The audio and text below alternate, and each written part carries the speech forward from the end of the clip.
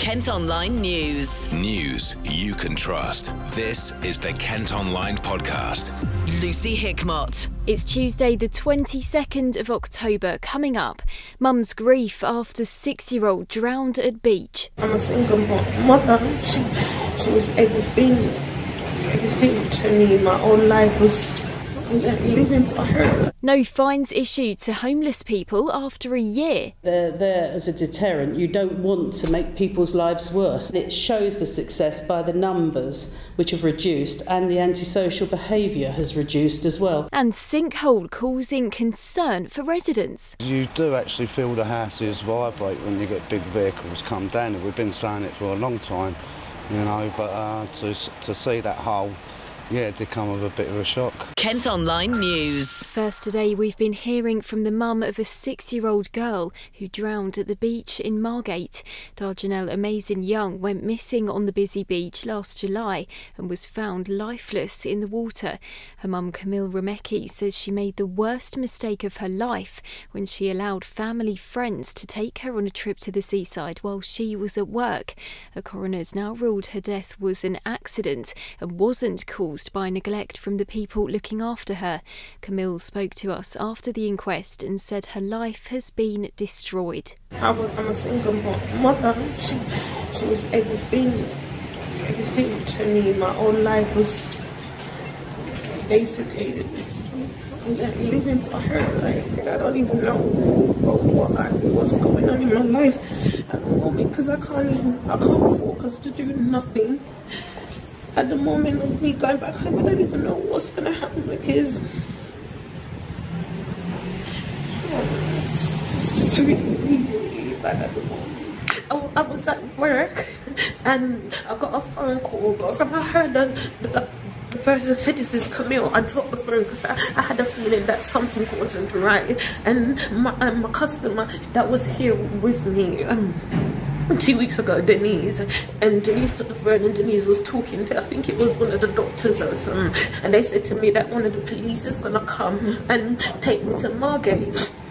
The police came and we got to Margate within half an hour. So when I got to the hospital, I saw Tia. She and Roy was in a room sitting down, and I said to her that it's okay, I know accidents do happen, but I didn't know Amazing was dead at that point. Kent Online reports. In other news today, 17 blocks of flats in East Kent have been identified as being at serious risk of fire. Canterbury City Council are enforcing daily checks as it looks to deal with what's described as substantial safety issues. It comes just days after it was revealed a fifth of all public buildings in Kent have failed to meet fire safety standards. 5 men have been arrested after 13 migrants, including a child, were found in a cattle truck on their way to Kent. They were discovered in a hay compartment at the port of Calais on Saturday night. The driver, who's British, remains in custody, while the others have been released under investigation. A Maidstone man's been charged with impersonating a police officer after blue flashing lights were used to force a driver to pull over. It's said to have happened on the M2 near Bluebell Hill at the weekend. The 33-year-old is due in court next month. A year after powers were introduced to fine rough sleepers in part of Kent, it's been revealed not a single penalty's been issued. Public space protection orders were brought in Tunbridge Wells to reduce antisocial behaviour and things like begging, but so far no one's been told to pay up. John Handley's the chief exec of the Bridge Trust, which supports rough sleepers in West Kent. Public spaces protection orders, or PSPOs, have been running, I think, about a year now, and it's an interesting question. Why have no fines been issued? And I think there's probably 2 reasons for that, maybe. One, that they just haven't been using them, or 2, that they've been using them in the right way. If I explain that, I was actually quite vocal objecting to them actually when they first proposed them, but part of their release of the PSPOs, they said they would use them sympathetically. And I think what they've turned out to be is a vehicle for the council officers and the police, etc., to actually approach rough sleepers if they are causing antisocial behaviour.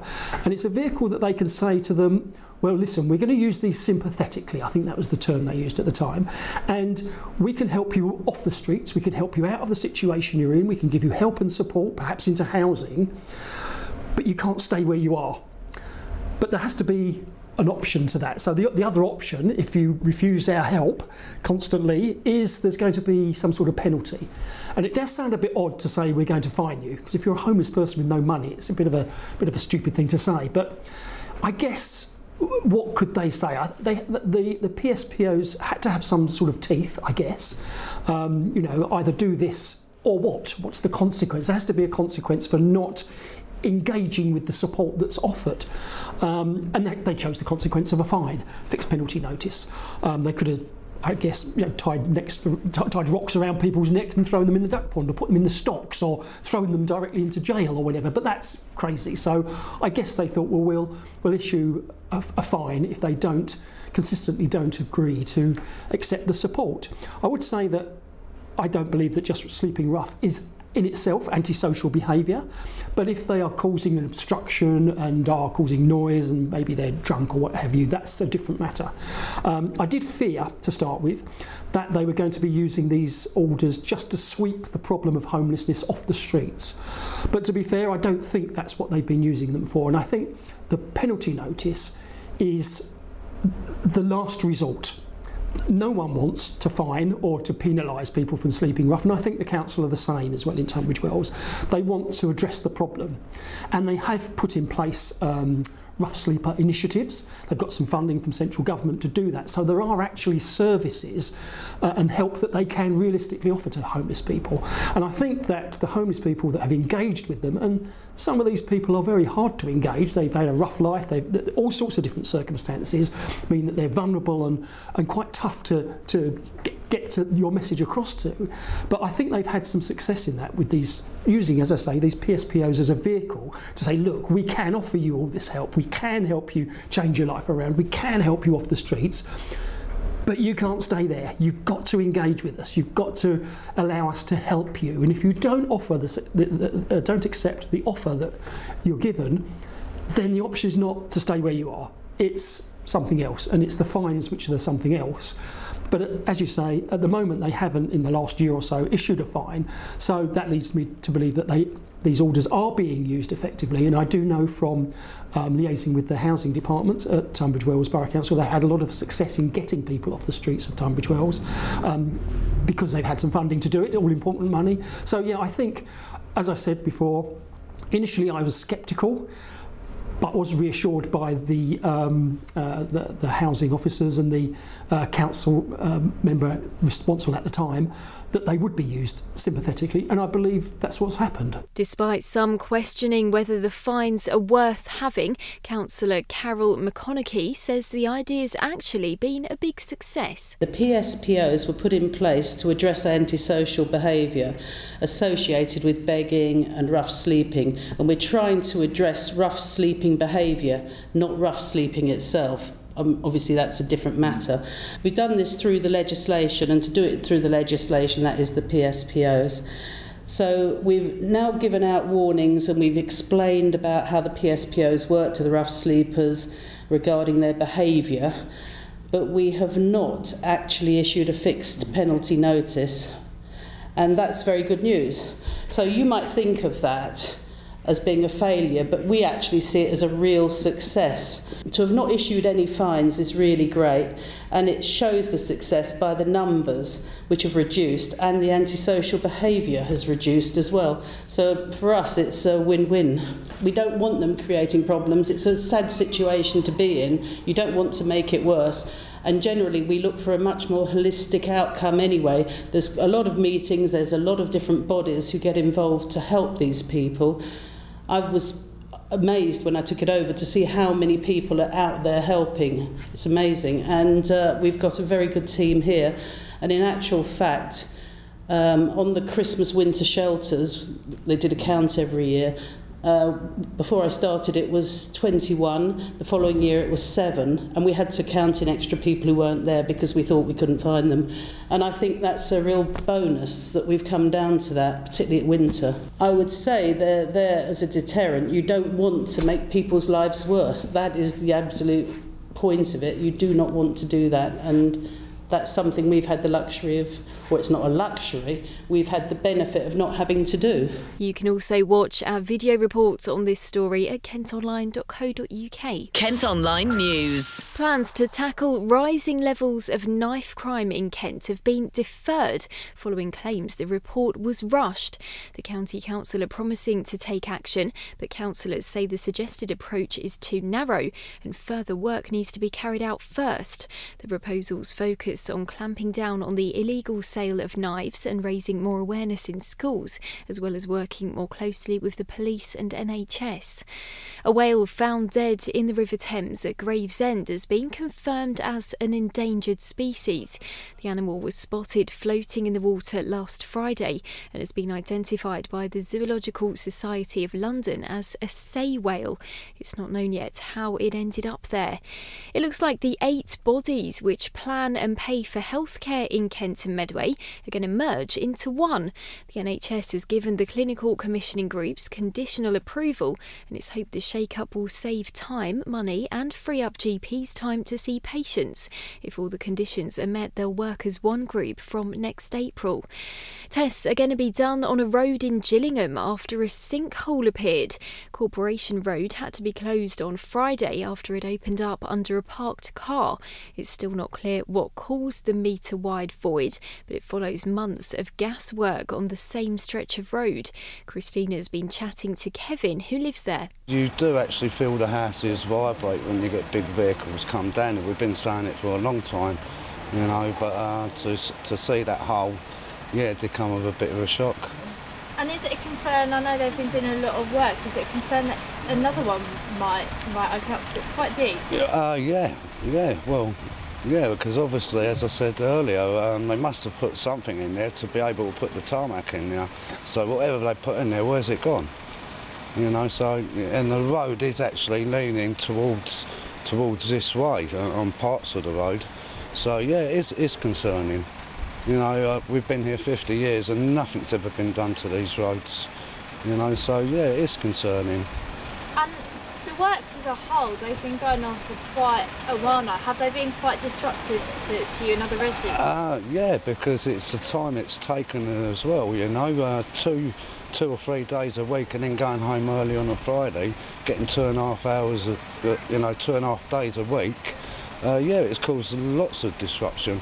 This road, if you get one car coming up the road and another car coming down the road, you've got a stalemate. No one will move. They can't move anywhere. The one that's coming up this way don't want to reverse down onto a dual carriageway, and the other one don't want to reverse all the way back up the road, so you get a stalemate. It's disruptive. And, obviously having this road closure in place, parking, I bet it's a bit of a nightmare around here anyway. So it's all residential, yes, it's all residential. So did it cause quite a lot of problems having quite a big part of its section, over the weekend? There's my brother comes to visit and he'll phone up before he'll leave Sittingbourne, and we will tell him what the parking situation's like before we write him out a parking permit just to visit for an hour or so. Because it did cause a lot of disruption. There was another night where an ambulance was stuck in the middle of the road, up the road. Nothing can go anywhere. If you wanted to go anywhere, you was stuck really. And obviously, I've driven down the parts, that you're still getting quite a lot of cars having to come, drive, just ignoring the road closures and driving and turning around. So has that been a bit of a nuisance over the weekend as well? Well, I come here one day and I tried to turn in the bottom of the road and they were still digging, doing the repairs at the bottom. So what I had to do, I had to reverse out on the main road, go round, turn at Tesco's, up to Strand roundabout. Tried coming down the road and there was a tarmac lorry up the road, but there was no signs on either end of the road to say that the road was closed. I then had to go back down Knight Avenue, back up the road, which lucky enough the grabber lorry had gone by then, but apparently that lorry, tarmac lorry, was supposed to be in Stafford Street, which was miles away, but obviously lack of information, they'd booked both ends of the road. So I couldn't sit on it out on the dual carriageway and waiting for it to move. I had to go right round the block again. And in terms of this sinkhole, do you have any idea yet when it's going to be fixed, how long it's going to be fenced off yet? Well, the information I got was they were going to test all the places where they filled in to see, obviously, if it's been sinking anywhere else. But, but there doesn't seem to have been a lot done since they've been coming, looking at the hole and people standing over the hole. No one's really been out and done anything this morning. The only thing I've noticed this morning is this barrier's been moved forward and the digger's gone. Well, gas company SGN say they've handed the site over so an investigation can take place. Medway Council say repairs will be done as quickly as possible. KMTV's video reports at kentonline.co.uk. Kent Online reports. We're being urged to think carefully about buying small pets for our children, as figures show 66 had to be rescued in Kent last year. The RSPCA say things like rabbits, guinea pigs and hamsters are thought to be easy first pets, but they actually need a lot of looking after. The latest phase of a major development in Medway has been unveiled. The public plaza at Rochester Riverside has a new Travelodge hotel and co-op store, which is due to open next month. More than £400 million is being spent on the project, which also includes 1,400 homes. And 2 lynx kittens have arrived in time from France at a Kent animal park ahead of the Brexit deadline. Conservationists at the Wildwood Trust near Canterbury have been working to set up care facilities for the male and female lynx before Britain's due to leave the EU on October the 31st. Bosses say enhanced controls and transport issues would have meant compromised animal welfare. Kent Online Sport. Football and Gillingham have been given a tough draw in the first round of the FA Cup. They'll have to travel to take on Sunderland. Elsewhere, Dover will play at home to Southend United and Maidstone welcome Torquay to the Gallagher Stadium. Ebbsfleet will host Notts County if they win their replay at Woking tonight. Meantime, in League One, Gillingham are away to Shrewsbury Town this evening. The Gills will be hoping to bounce back from a 2-1 defeat to Peterborough on Saturday. They're currently 16th in the table, with tonight's opponents 3 places above them. Manager Steve Evans says it'll be a tough game. I'm not going to tempt fate and say they don't score a lot of goals, so I won't say that, but they don't concede a lot of goals. I think they've conceded 10 all season. They've been terrific. I don't know if the manager will change what he does, but he tends to be a 3/5 at the back. It's very effective for them, and they've got some gifted players. Kick-offs at 7:45. That's it for now, but don't forget you can head to kentonline.co.uk for more news throughout the day. News you can trust. This is the Kent Online Podcast.